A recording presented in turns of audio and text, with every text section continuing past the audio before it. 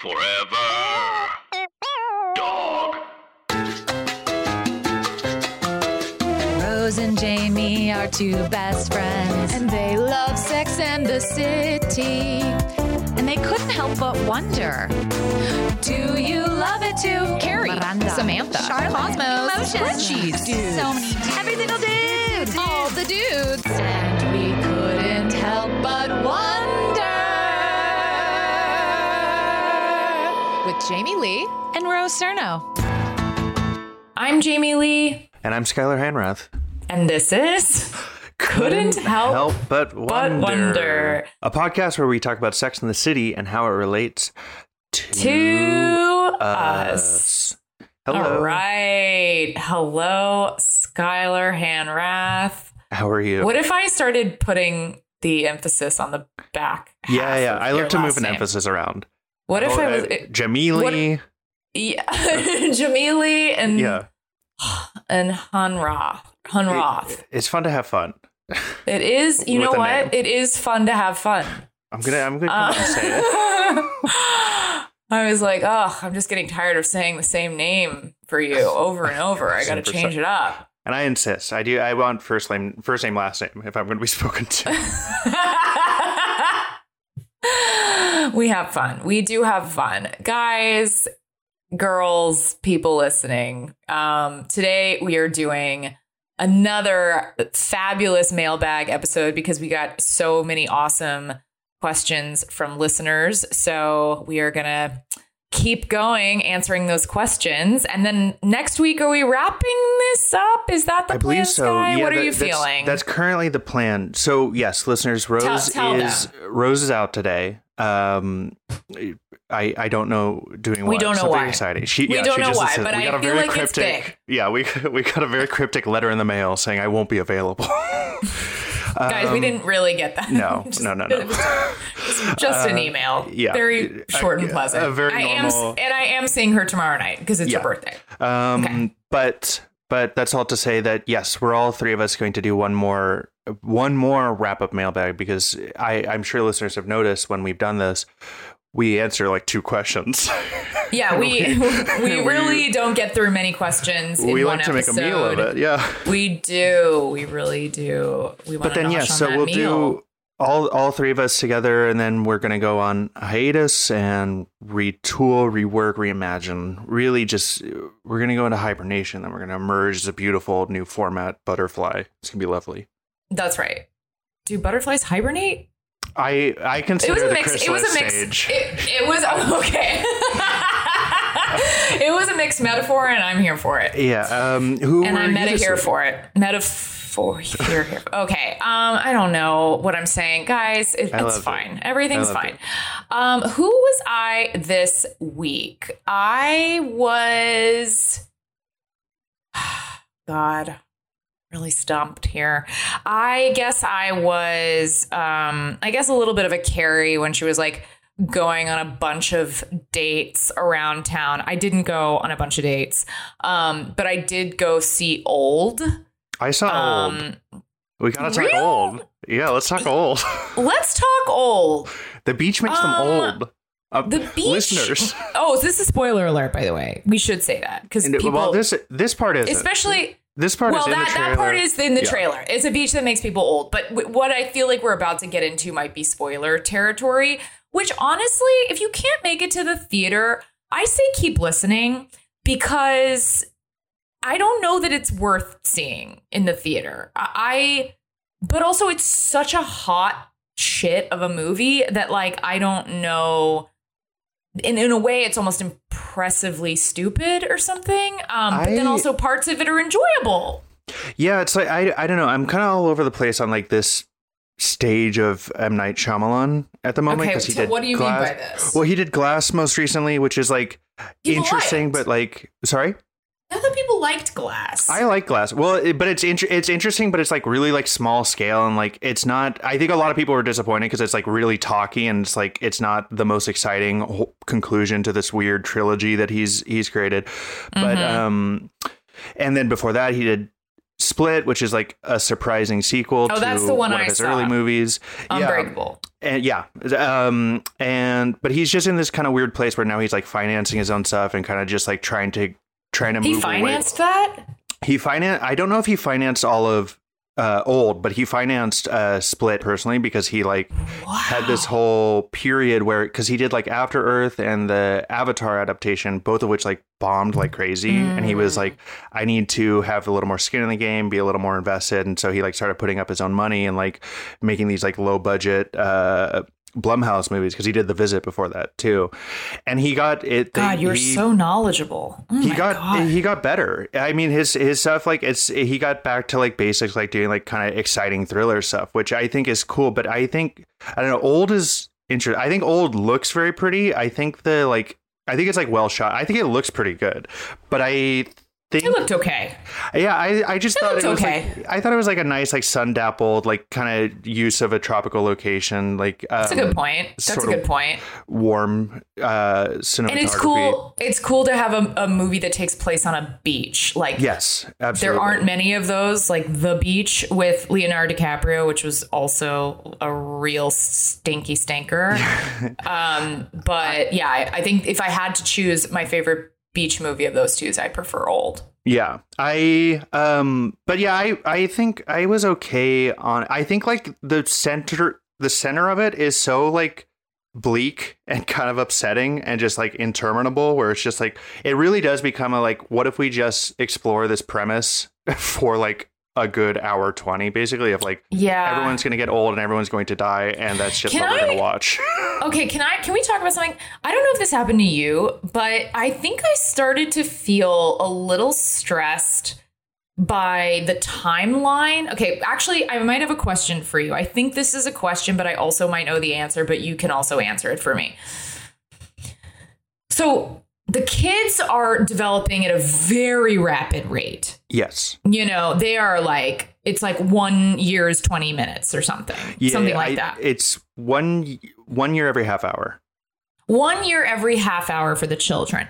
But the parents kind of were going slow there for a minute, and I was confused by that. I remember they made some comment about like cell turnover, but I missed the full justification. I was kind of like, wait, what? So I feel like the parents were like aging pretty quickly until the very end when they were like about to die. Mm-hmm. So I was kind of stressed out by like the special effects element of like when everybody's aging. Can you explain why the adults don't age as fast as the kids? I think the effects just aren't as consistent there, because I think everybody is aging at the same rate, but it's the thing where adults, like the adults felt real. I was like, oh, they're aging in real time. There's like one new wrinkle every time they're on camera, and it's super subtle. Well, that's the thing though, because like when you're a kid, obviously you go through changes much more rapidly. It's all concentrated at the front. And that's true. And then they stayed at like Nat Wolff and the other girl for a while, because once you hit that age, you don't start changing as rapidly. Yes. And they're the only ones who just logically could survive as long as everyone else, given that everybody's going to make it to like 80, maybe at the most. Like all the adults are already like closer to 80. That's why they die before the kids. But why did the baby die? That didn't totally. And why did that girl die in the water in the beginning? Like we said, guys, spoiler alert. Well, the girl with the nosebleed rapper. The girl, with what is his name? Midsize Sedan, a great rapper name. Just totally bizarre. I do understand that M. Night has a sense of humor. He seems to want to get into comedy a little more. He's definitely working it into his movies more deliberately. And some of it, he's funny. I mean, he's sort of funny. Well, I think he's not funny, but I think he tries to be funny. And I want to be clear, Sky. I don't laugh at him.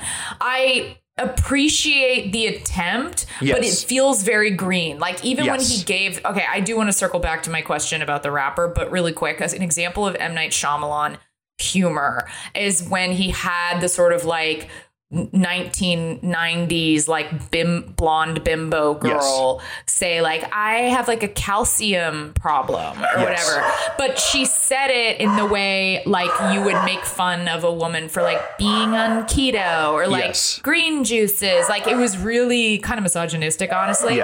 And then but then it ended up coming back around. And I was like, oh, okay. But like to choose calcium, I thought it was weird how she was complaining about a calcium deficiency in an Airhead way. Yes. I was like, oh, are you making fun of a type of person who like talks like this about their green juice? Or are you like, it's like, no, she actually legitimately had a calcium deficiency. Yeah, and the way that she ends up dying, I think is truly probably the most horrifying beat of the whole movie. It's really good. It's really scary. Yeah, like her and it was fucking cool. I was like, that is a good idea. That is smart. It's really, but that's also what I mean too when I mean that the whole center is just like kind of bleak and upsetting, where it's like it becomes very punishing. It's just everybody dying. It is punishing for a while. I know, and it's almost to the point where when a new person dies and everyone's like, so-and-so died? It's like, yeah, guys, everyone's dying. Why are we all are like used to it by now. Like you guys shouldn't be as shocked when people die.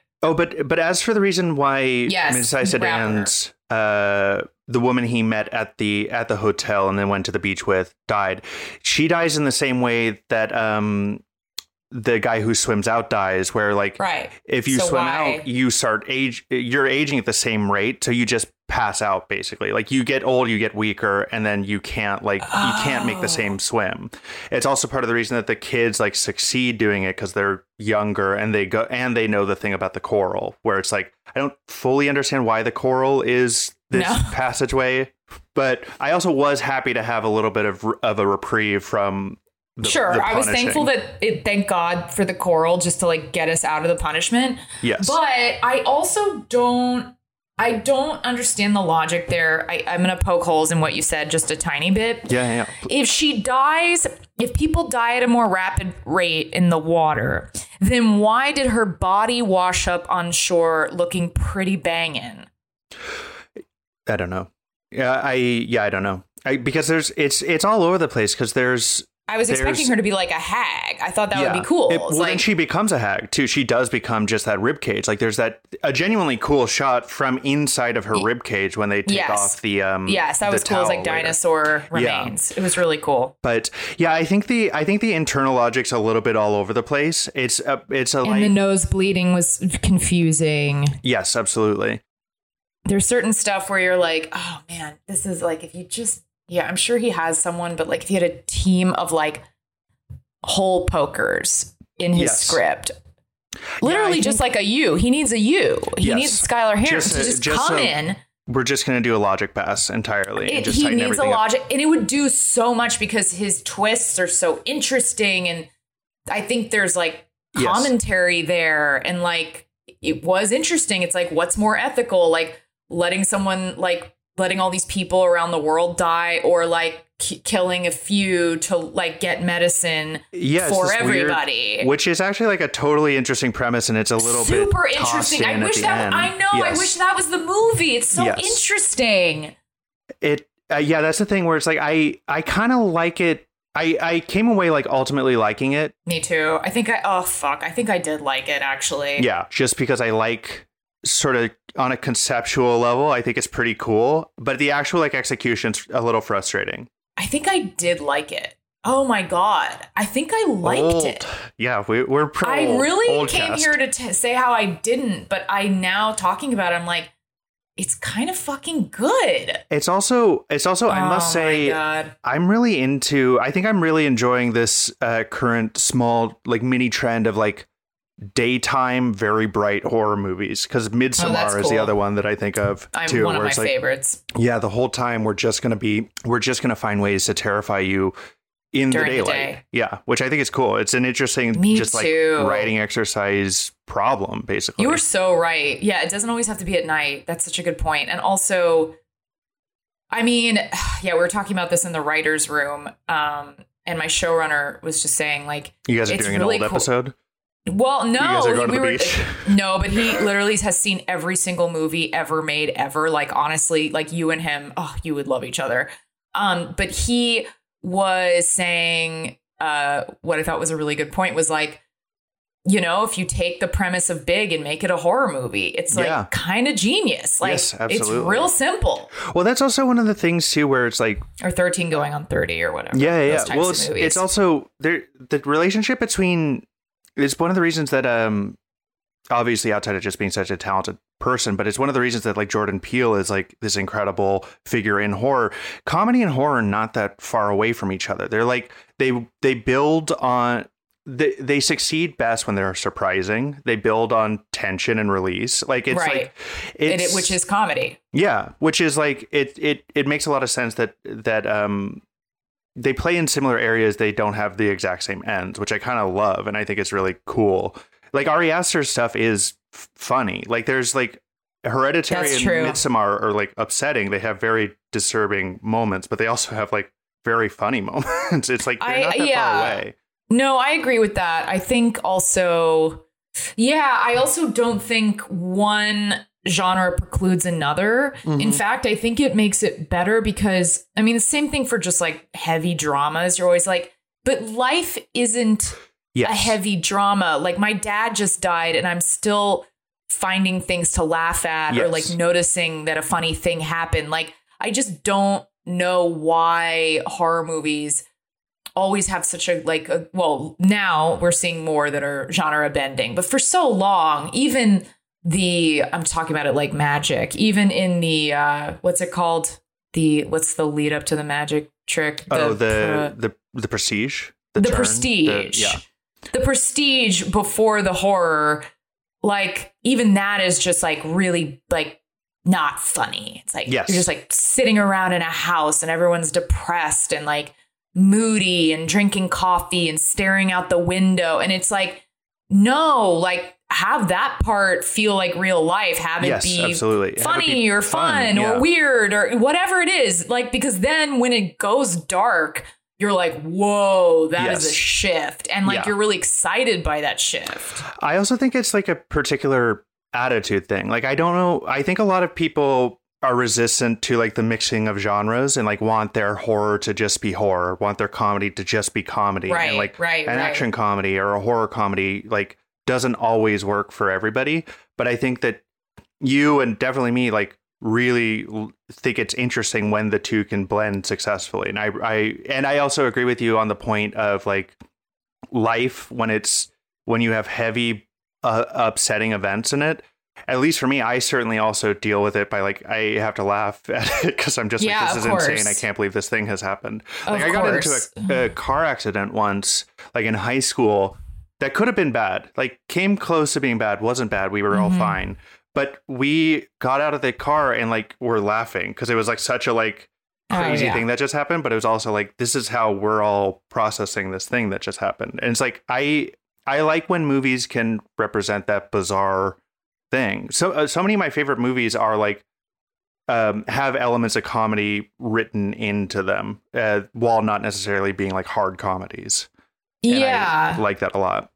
Well, also, like, I think I think so much could be done in the horror space. Yes. And I'm hoping it expands a little more because I think it doesn't have to just be like The Conjuring, you know? It's there's just so much more that can be done, which is why everyone's so obsessed with Ari Aster is because he could do this, but he could also break out. And I could see him totally doing like a Safdie Brothers, like Uncut Gems type movie. Yeah, I could see him doing a harder comedy. Like, I don't know. His next movie is called Disappointment Boulevard at the moment. Like, it's like such a funny title. Like, it's like I think he 1,000% agrees with you too, where it's like let's play with all the genres a little bit, which I think is so cool about that guy. Yeah, I'm writing a horror movie. Well, you know that. I think you know that. I'm writing a horror movie with Dan, my ex-husband, current very good friend. I am happy to report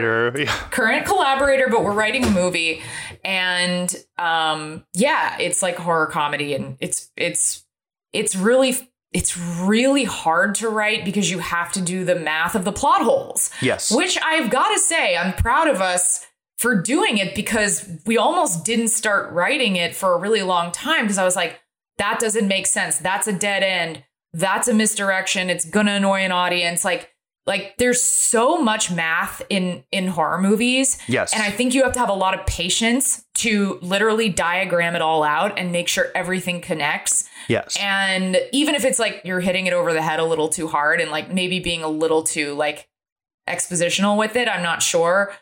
I think that's better than not tying the loop. And I will say, even though I didn't enjoy it in the moment, M. Night Shyamalan, I appreciated those moments where someone was just telling us what's happening. Yeah. They're like where they you just need lay an it info out. dump for a high premise. You need an like, info you just dump. Need it.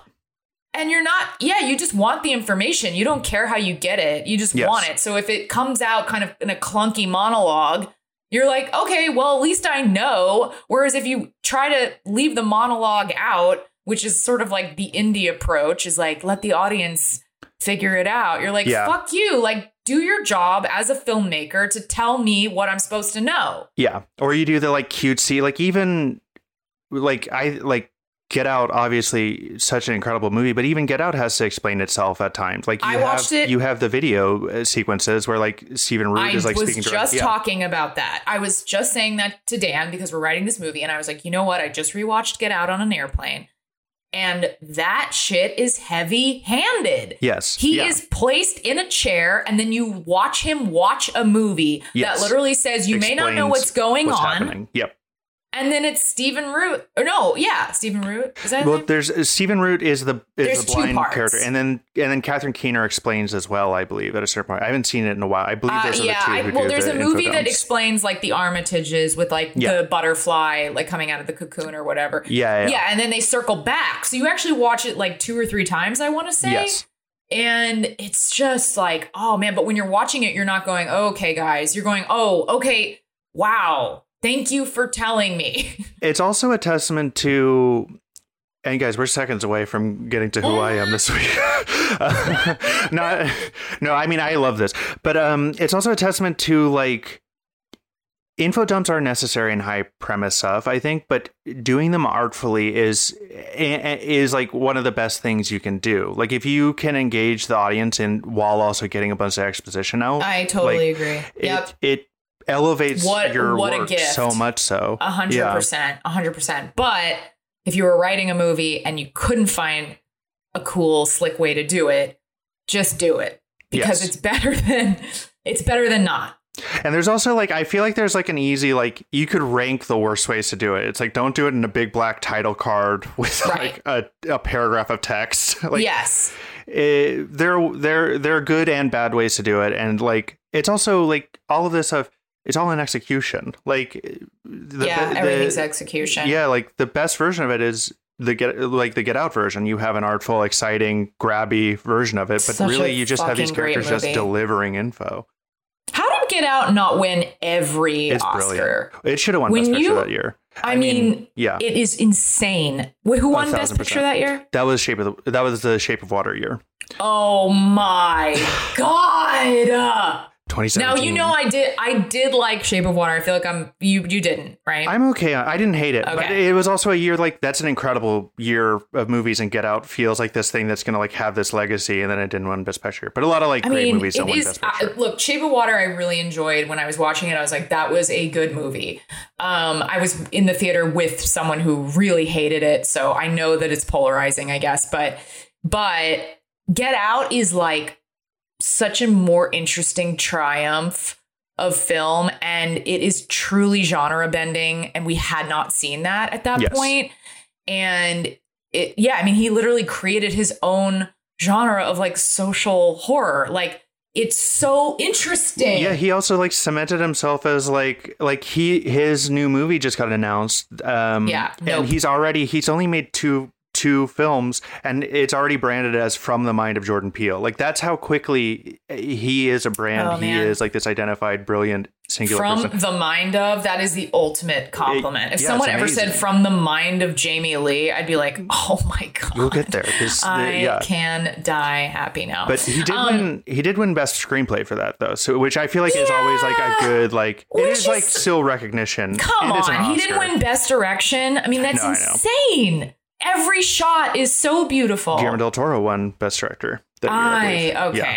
I mean, look, that to me, that's robbery. It's just, it was beautifully directed. Don't get me wrong. This is why the Oscars is stupid, because both things are true. Yes. Shape of Water was beautifully directed. So is Get Out. But Get Out is like a triumph. Yes. Well, I mean, one of my all-time favorite movies did not win Best Picture, but it was right up for it. And it won Screenplay, The Social Network. It lost to The King's Speech this year. Love that movie. Yeah, I love The Social Network. Yeah. But another screenplay winner. Yeah. That to me is like a little like, here you go. Like, here's your consolation. I just don't like that. I mean, by the way, if I won a screenwriting Oscar, I'd be fucking through the roof excited. But like, I just think there is the big prize, like we know. Yeah. Well, there's some things where you're like, the writing was great, but there's so much more that made that movie so elevated. It's 1,000%. I just don't know how you can't recognize more pieces of it than just the writing. Anyway, 1,000%. Okay, who are you this week? I was thinking about who I was on the drive back from. I did platelets this morning. Oh, right. And I decided I was Carrie when she goes to the cabin with Aiden. Because she was not prepared for the cabin. And the other day, a friend of mine, who's a pilot, like was in town, and he was like, "Hey, I really want to go to the Hollywood sign." He wanted to go like photograph something on the Hollywood sign, and I was like, "Okay, great, let's do that." And then what he really meant was like, "Let's go on a sort of real deal hike to behind the Hollywood sign at like 10 in the morning." Yeah. You got roped into a hike. I was not expecting it. It was a round trip. That's what that picture was on Instagram with you with your little hat. Yeah. It was hat season out here. Me and Bodhi up on the top of Mount Hollywood. I love that. That made me laugh so hard. But yeah, much like Carrie, I was surprised by nature, and it can happen to us all. I had a great time, though, ultimately. I survived. I had a great time. I've only been up there. I survived. Yeah. You're so funny. I've only been up there twice. It is beautiful. It's really beautiful. It was pretty mellow, but it was just like like when Carrie got surprised by the squirrel at the cabin. I was like, oh, we're going to go to the top of the mountain. You want to keep going? Okay. Let's keep going. Yeah, people do love their hikes out here. It's always just the thing that I don't love is that it's so dusty. It is very dusty. The dust element. I wish it were more like rocks that you could climb. That would be fun. Yeah, we had bathed Bodhi like 2 or 3 days ago, and he's already had another bath because we also took him to the dog park for the first time, and he got slobbered on by a bunch of other dogs. And he was very cute. He did great, but he got real dirty, and he needed. Yeah. Again, the dog parks they're also really they're dusty. It's just fucking dusty out here. Hey, it's Kaylee Cuoco for Priceline. Ready to go to your happy place for a happy price? Well, why didn't you say so? Just download the Priceline app right now and save up to 60% on hotels. So whether it's Cousin Kevin's Kazoo Concert in Kansas City, go Kevin, or Becky's Bachelorette Bash in Bermuda, you never have to miss a trip ever again. So download the Priceline app today. Your savings are waiting. Go to your happy place for a happy price. Go to your happy price, Priceline. All right, let's get into these listener questions. Guys, this is a Sex and the City podcast, and we're going to take you right back to Sex and the City. Okay, enough talking about old. Let's talk about the core four. All right, we're going to start with a question from Winter Wonders 1 asks, if you were recasting the show today, who would you pick for the core four? Do you think they could have still been friends if Charlotte voted for Trump? Would Charlotte let her daughters date Brady? Oh my God.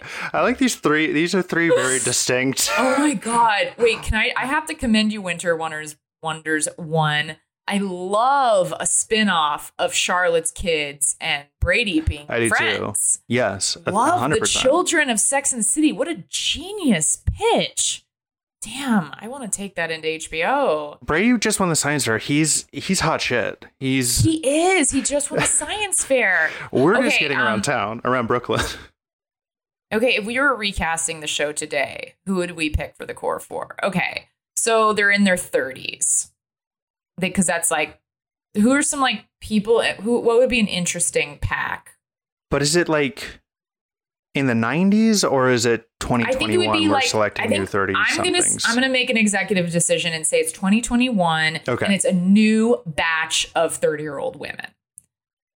Or women in their 30s to 40s. Yeah. Because Samantha, I think, was in her 40s when it started. So, okay. Who would be our Samantha? Who would be a good Samantha? I think... I feel like I want to pull like an old SNL person. Mm. I think Heidi Gardner would be a fun Samantha. I really like Heidi Gardner. That's a really fun choice. She's so funny. She is. Heidi Gardner as Samantha. Okay, I'm into that. That's a very similar type. Those are two like. You think so? I think I just in terms of like blonde, funny white women, basically. Yeah, but I don't know. I think that's the thing that's tough to come up with a Samantha is because Samantha is so specific. This is and true. Like how the way she speaks, like, oh, dark, like all of that. But again, this is the reboot or not reboot. This is like the new this class. Is our 2021. So we can't try to reverse fit Heidi into the Samantha role. It's not fair to Heidi. So, okay, fine. We'll say Heidi is Samantha. I'm going to say Charlotte would be... We have to add some diversity to our cast. We do. They should have done it in the 90s. We can do it now. Yeah. In 2021. So I'm going to say Charlotte could be... Let's come back to Charlotte. Who's our Carrie? What about like Zazie Beetz? I was thinking Zazie Beetz too. I love her. Okay. She's great. Okay. So she's our Carrie. Yeah, she's a great Carrie. She's or I like that a lot. Zoe Kravitz. Zoe Kravitz also super fun. I think I tip toward Zazie Beetz in the Kravitz Carrie Zazie role. Beetz. Yeah. But I like both. Either way, you're winning. Either way, that cast is coming together. Zazie and Heidi. Are you kidding me? I'm thinking Jillian Bell would be an interesting Charlotte. I like Jillian Bell. Yeah, that feels fun. I'm trying to think. Or like Merritt Weaver. Love Merritt Weaver. Merritt Weaver's she's like in her 40s, though, I want to say. Not that that's a problem, but I'm just trying to think. She's just to get the ages. I think that works. Yeah, she rules. I think our cast it has a little more age diversity as well. I don't know how they all Sarah met each Silverman. other. But... What about Sarah Silverman? It's a little bit of a different. It's a little off, but I also like harder as Charlotte, comedy. That would be hilarious. Oh, I love Sarah Silverman. I think that feels really fun. Okay, and then who is our Miranda? Bryce Dallas Howard. Keep it. Bryce Dallas Howard is very fun. Keep Isla it Fisher, redhead. Keep it red hair. All the redheads. Or pull from the original show and up Lucy Liu's part. She could be really fun as Miranda. Yeah, I like Lucy Liu. I mean, it's a fucking crazy replacement, but this is fantasy. I like the Zag. That's a fun core four. It's a big Zag. I want to see that core four. So it's Zazie. So we've come up. Zazie Beetz is significantly younger than the rest of them. I think we have these people. I think we have to age up. Would not be friends. I don't think we can do Zazie. Yeah, we have to replace Zazie. Maybe Tiffany Haddish. She is 30. Oh yeah, Tiffany Haddish is great. Absolutely. As Carrie. Yeah. Because I feel like she doesn't, you wouldn't expect her in that role. Or Ali Wong. What about Rebecca Hall? Mm-mm. No. No. Yeah. Or not Rebecca Hall. Wait, Rebecca, who am I thinking of? Rebecca Hall, I love. I don't think she's like Regina Hall is who I'm thinking of. Love Regina Hall. Okay. Also brilliantly funny. Perfect. She's brilliantly funny. So Regina Hall as Carrie. We have Sarah Silverman playing Charlotte. Love. That is some really beautiful casting. And then and then Miranda's Lucy Liu? Yeah. And then we have Heidi Gardner as Samantha. Is young. That's too young, okay. I feel like. You think so? Well, because so much about Samantha is her owning her sexuality at her age. She's older than the other four. So I think we need someone in 40s, 50s. Maybe Kate McKinnon? Is that that feels obvious? I feel like I'm going very lateral off of the blonde white woman. I know, it's okay. I mean, I would love to just put Kate McKinnon in anything. She's definitely not 40s, 50s, but I'm into it. I think we should do that. What about Anna Gasteyer? That is fun. Or Molly Shannon. She's in the show, though. But I would love if they upped her role, because she's we didn't do a great job of like the new class, because none of these people are new to the screen really, but I still like it. I think it's good. I think we participated. We took our swing. I think that realistically we would have to sit down with this. We'd have to put up a full list. Because the truth is, you could do the younger generation. You could do the people in their 20s version, which I'm sure has been pitched. Yeah. I was also going to say, like, I mean, like, Girls Trip is like functionally a core 4. Yeah. It is like the series version of Girls Trip would be a sort of contemporary Sex and the City. Like, I feel like That's true. is a model to try to mine. But anyway, I think we got to start. I think we got the ball rolling. Would Charlotte have voted for Trump? Yeah, we didn't really. I don't think she would. I don't think she would either. No, I don't think she would. I think she'd hate him. I think she would find him gauche and repulsive. like embarrassing. Yeah. Like I don't. Yeah, he is gauche. He's not like classy enough for her. No, he was another person in the show. But she definitely votes based on the candidate, I think. Yeah. I don't see her. She's not a registered Democrat. But she strikes me as 1,000% like Hillary bumper sticker. Loved Biden. Has always been like he's like loved him as VP. Loved him. She loved him Biden in his off years. Yeah. Okay. Going to our next question.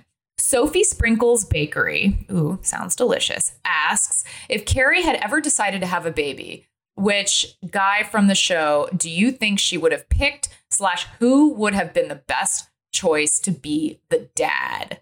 I have my answer, but I don't know. Well, I think the person who would be the dad is the one who ends up being a dad and who you get to see being a dad. It would be Aiden. Yeah. He's just like, I'm going to say, okay. Yes. That does make sense. To me, that's probably the right choice. It also, I'm acknowledging, it feels like the obvious choice. It is the obvious choice. Yeah. No, it is the obvious choice. That was my first thought was Aiden. I do think Big would actually be a great dad because I think it would like change him. And I think that I could see that. I think it would change him because I think he'd be having the baby later in life when he actually does have space for that. Mm-hmm. Whereas like young Big would be like, absolutely not. Or he would just like pay for their abortion or whatever, however he handles it. He's definitely paid for some abortions. No question. Yeah, the man. Yeah. But because it would be happening later in his life, I actually sort of in the way he like made space for Carrie eventually as he matured. I think he could make that same space for a child. And I actually think he would be like so funny and cool as a dad. I agree. I could see that. If it happened earlier in his life, no, he would not be able to handle it. But I think as an older man, he has that attitude of just like, what am I doing? Like, I also think that I'm getting older. I want to settle, but settle down. Yeah. Well, I also think that like outside of all the other problems with the second movie, one thing that isn't really a problem is like, it seems to me anyway, like in actuality is like big sort of attitude. Like he's gotten a little more chill. Like when Carrie kisses Aiden, he's a little rude about it because he's hurt, but like he comes back, he acknowledges like they've cheated. Like they're both human beings who have these flaws. Like he's capable of being self-aware. And I think that like he would bring knowledge of his failures to being a parent, which I think would be something and like good. And I agree with you. I think the obvious choice is Aiden, but I think that Big would be a surprising solid dad. I think Burger would be very bad. I think Burger, you would never see him. Yes. Oh God. Burger is a dad. Oh my God. It's so stressful. Oh, that's such a stressful emotion. Bad news. Let's do another one. Okay. Here's a Burger one. Kellington538 asks, do you think Burger's arc as the, quote, guy who can't deal with his girlfriend being more successful than him, end quote, arc was based on an amalgamation of the writer's own experiences at the time, which I realize is literally the case for the entire show. But I just think it's interesting that this is a storyline that came towards the end of the show because SATC would have been very well established at that point. So I wonder if the writers were basing Burger on people they were dating at the time who were probably much less professionally successful than them. And then there's a little follow-up. It says, again, the writers taking inspo from their own lives as literally the entire show, but it still got me thinking. Lol. Okay. Can I just say that's such an insightful question. And yes. I love particularly the point about how it came later, yes, which I think is probably so true and something I've never thought about. And I love that I'm thinking about it now. Like the fact that they were like the writers on the show. Yeah. Like the show of the main show. Like such a game-changing show. I'm sure that had to do with their own experiences. 1,000%. And also that Berger and Carey are both writers, and Carey's the much more successful of the two. Like it's such an interesting and like natural thing to explore for the writers, because like at that time, who was more successful than them? Like working in television, like no one, basically. Also, I think I know this isn't answering the question. I'm going to circle back. But when you really think about the Carey and Berger storyline, I think that it's almost like an indie movie folded into a season of television. Like the fact that they're both writers. I mean, again, I don't know why they didn't make him like a Brooklyn guy. I will never understand that. Yes. Maybe because they only knew like successful Hollywood writers who, might look like, a little Brooklyn because they like wear a hoodie or whatever. But then they also do go to the fucking Hamptons because they have so much money. So yeah. I think that's what was happening. And that's why they were conflating him on screen. But the more like selfless approach, I think, to writing Berger would just be to make him like full on Brooklyn novelist. Yes, absolutely. Wait, I had a point though. Oh, yeah. It was just that it's an indie movie. Yeah. You go, Sky. What were you gonna say? No. I agree with you. I agree with the inside of the question. Because also when we talked to Jenny, she was like very plainly saying that they mind their lives all the time. Like Samantha's cancer storyline came from Jenny having cancer. Like the show was so much so. And the core four were so much so just avatars for the writers. So like we didn't ask that question specifically, but like I'm sure it was the case. Yeah. I mean, I definitely think writers date each other. That's the thing. I mean, all people in Hollywood, it's pretty incestuous, I would say. So definitely a possibility. And yeah, I don't really have much more to say about it, but I really do love how thought-provoking that was. Because, yeah, it's definitely, I mean, I think that's true. Yeah.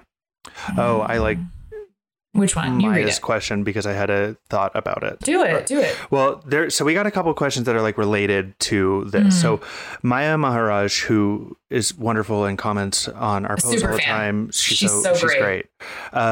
She asked, if you could redo any parts of the movies, what would you change? Additionally, I could probably listen to an entire episode of you three discussing themes/plot lines you want to see covered in the reboot, which sounds really fun. And we'll hang on to that for all three of us being here, I think. Yeah. But then the Linda Mayer asked, how would you have rewritten either or both of the movies? So we got a couple along those. And do you have an immediate thought? Because I had my friend and I who listens, we've discussed this, and I feel like I've come to let's hear it.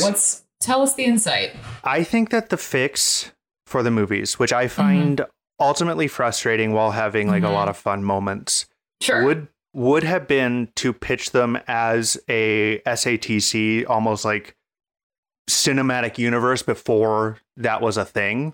And you pitch 4 movies, one movie dedicated to a story, a 90-minute movie dedicated to a storyline for each of the main core 4. It's genius. All of the 4 are in each of the movies, but you have different leads of each movie being a Miranda storyline, each 100%. One movie being a Charlotte storyline, etc.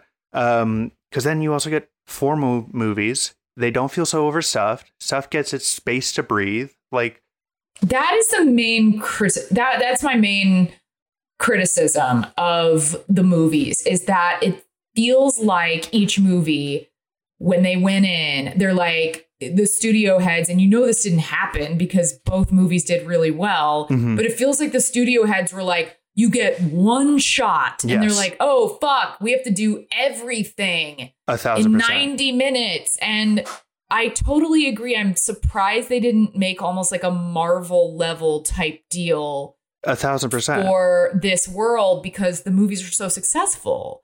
And you could also like, parse out the release of these movies, so it's not oversaturated. It's also like, just to do like a very like basic point too, like there aren't many film franchises that are exclusively like centered around female heroes. No, so to just do 100%. 4 that are like a 4 movie franchise, like around these 4 women feels like such an obvious and fun thing to have done that I wish they had done. It almost makes me wish that like I'm not like a big like Marvel person or whatever, but like it makes me wish that the timelines for Sex and the City and Marvel were like a little closer together, so the model was there and then the pitch could have been easier. I also, another way you could go is, because I think that the first Sex and the City movie, they clearly were like, it's going to be New York. New York's a 5th character, da-da-da. But I feel like with the one where they go abroad, it's like, I understand the impulse to be like, let's get these girls out of New York. Let's do something like new and fresh. So they could have done 4 movies and it could have been like New York, Paris, London, Tokyo. Absolutely. Or something that feels a little more... Yeah, they're the second movie. Yeah.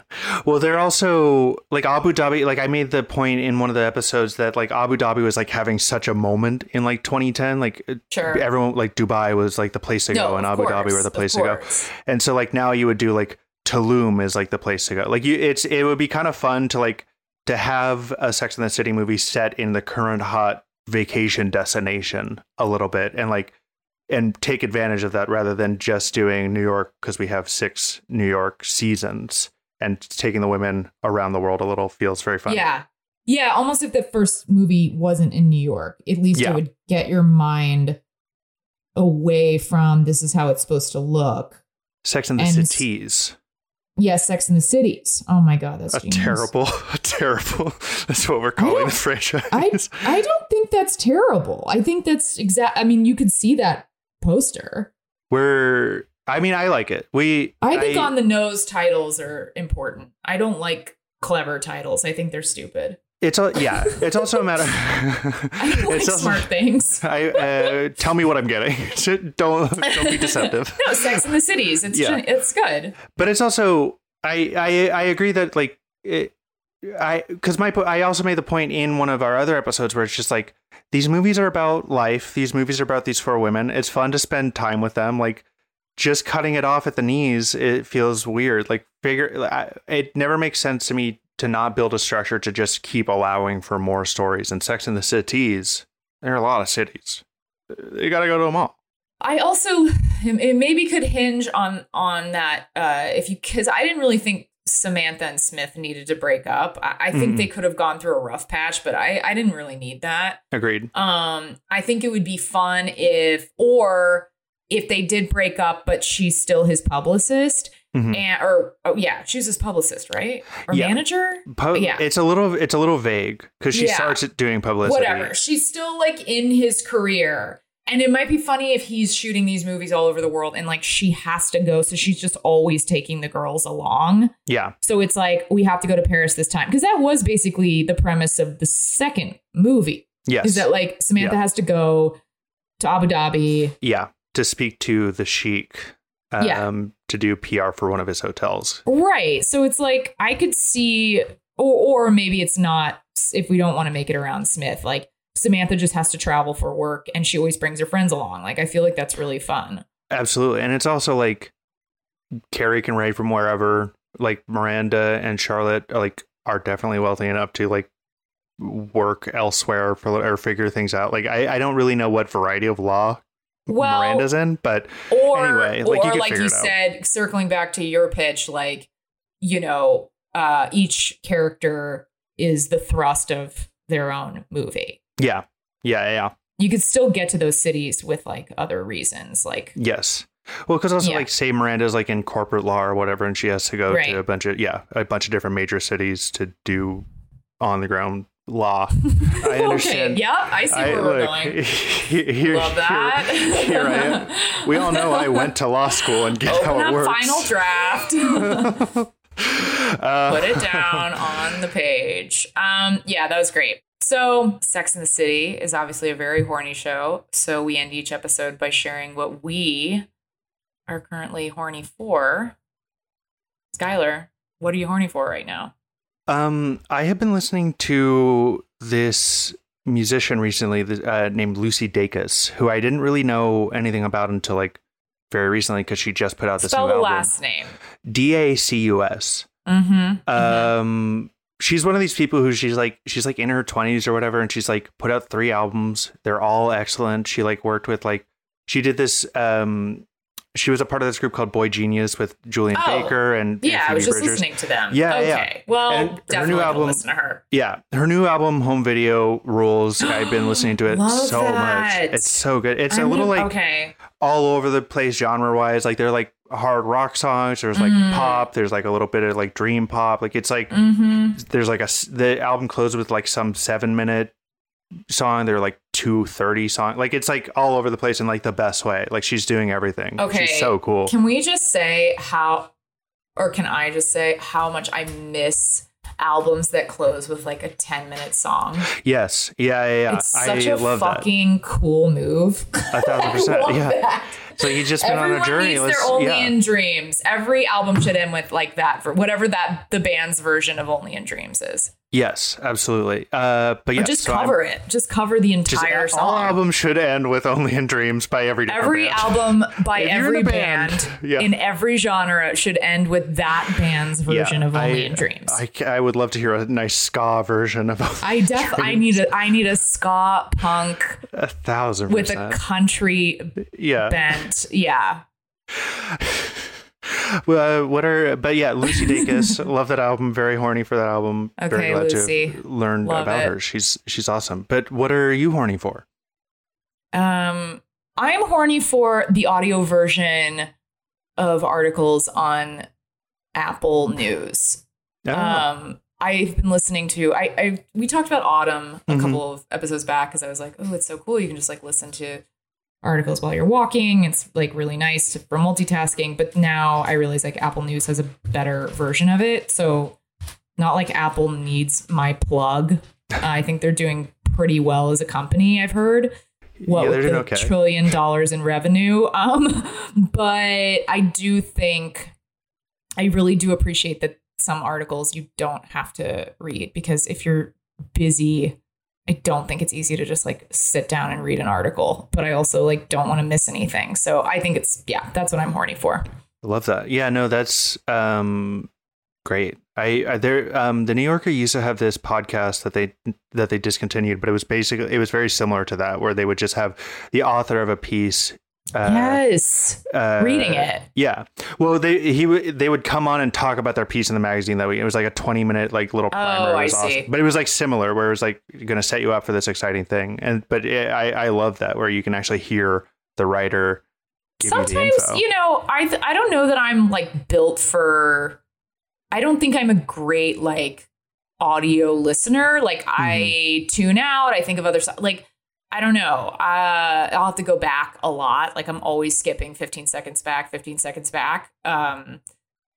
But I do think it's better than nothing.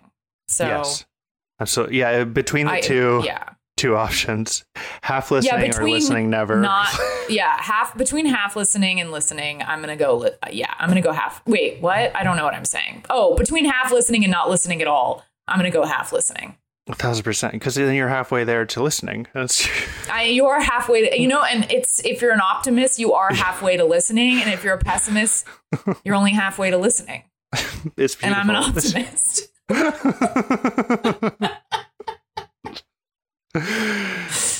And I fancy myself an optimist. Okay. I've hit that point where I've had too much coffee and I'm just not making sense. On that note, I think we did great, guys. It's been real. Sex and the City. We did. We ultimately did. I think we paid. I think Old actually got more real estate than Sex and the City this episode, but I'm fine with that. But it's also like anybody who's seen Old, this is how much you got to talk about it. For all the listeners who are fans of Old, this is a great Old episode as well. It is. I feel like I had another thought on Old that I wanted to go out on. When I was watching the movie, I had a theory of what it was going to be about, and I just really missed the mark. And I'm annoyed because I really honestly, if you can pull one over on M. Night Shyamalan, you're a step ahead of him. like, honestly, congrats, and like pat yourself very hard on the back, because that's like special. Were you onto it at all? Not what it ended up being, but I also. What did you think? What did you think it was? Well, what did you like? Yeah.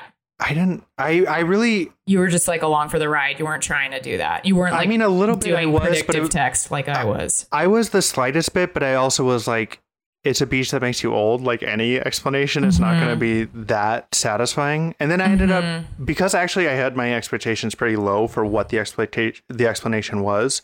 I was more into the ultimate explanation, because I found it like, oh, that's a fascinating reason for these people who are very well credentialed to justify killing a bunch of people, basically. That being the, like, we're doing medical research. But you could do that. It doesn't. But then the implausibility of a beach that makes you old is what makes it stupid, because you could execute that. You don't need you don't need the beach part. You actually could set it in reality. Yeah, no, the car that makes you old, the apartment that makes you old. Wherever you are. Okay, no. I wasn't saying. I wasn't talking about the apartment that makes you old. A lot of things could make you old. People are the car that makes you old. We need to get out of this car. We have to crash this car. This car is making us so old. Oh my god. I do want to hear what you were saying before. That's not what I meant, but I don't even care about what I meant, because that is so funny.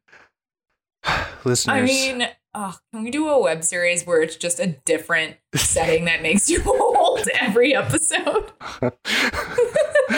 Oh my! It is a good premise because of this. It's so really funny.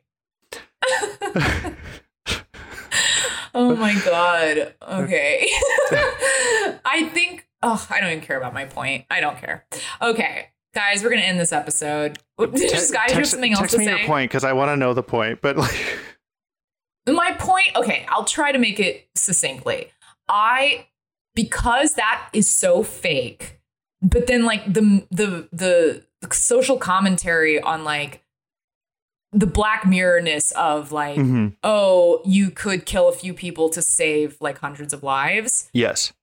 That is interesting. And that is a movie in and of itself. So I think what I'm saying is the beach part, it's like, well, that wouldn't happen. Yes. But the other one is like a cool sci-fi exploration of, like, what if? And it actually could happen.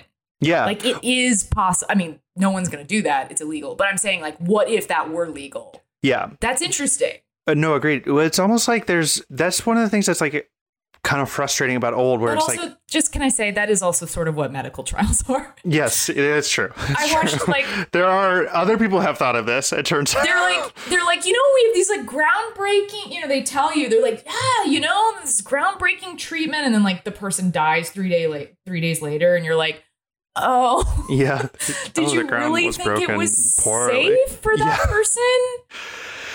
But that's the thing too, where it's like there's almost like a weird imbalance, a structural imbalance. Like, I think the whole thing might work a little bit better, almost if you don't treat the revelation of why the experiment is happening the way it's happening.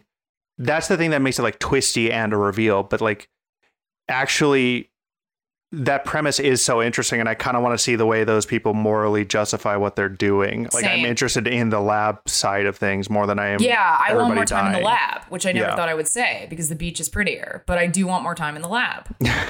Also, though, I think that Old is an incredible title.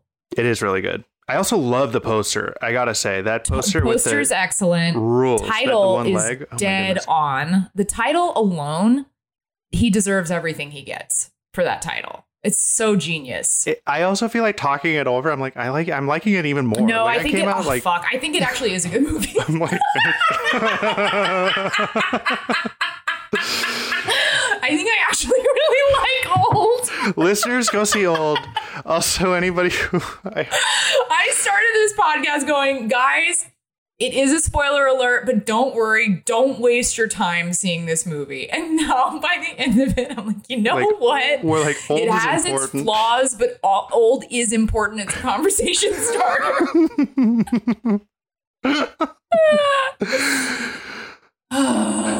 Amazing.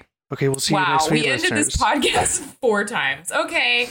Love you, Sky. Love you. Listeners, we will see you, or you'll hear us next week. Rose will be back, and we'll round this thing out.